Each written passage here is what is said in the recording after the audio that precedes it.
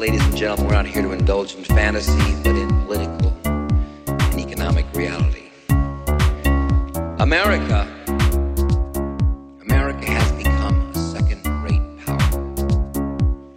Its trade deficit and its fiscal deficit are at nightmare proportions. Now, in the days of the free market, when our country was a top industrial power, there was accountability to the stockholder. The Carnegies, the Mellons, the men that built this great industrial empire made sure of it because it was their money at stake. Today, management has no stake in the company.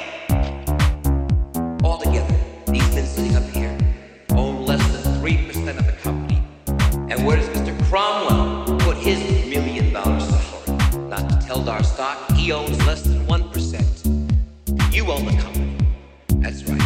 You, the stockholder. And you are all being royally screwed over by these bureaucrats with their steak lunches, their hunting and fishing trips, their corporate jets and golden parachutes.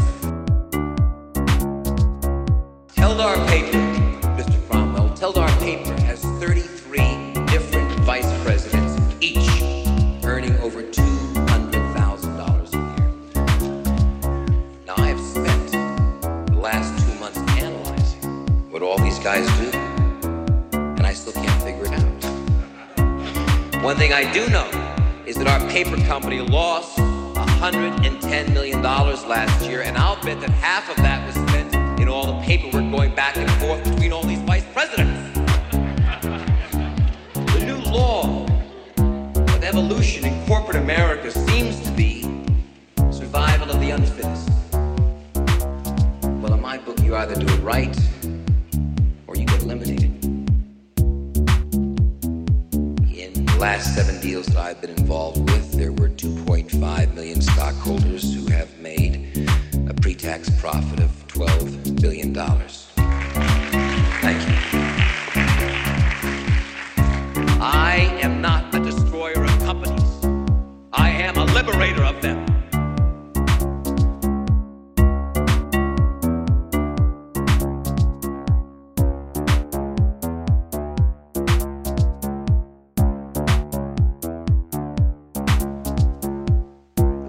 Ladies and gentlemen, that greed, for lack of a better word, is good. Greed is right. Greed works. Greed clarifies, cuts through, and captures the essence of the evolutionary spirit. Greed in all of its forms. Greed for life, for money, for love, knowledge, has marked the upward surge of mankind, and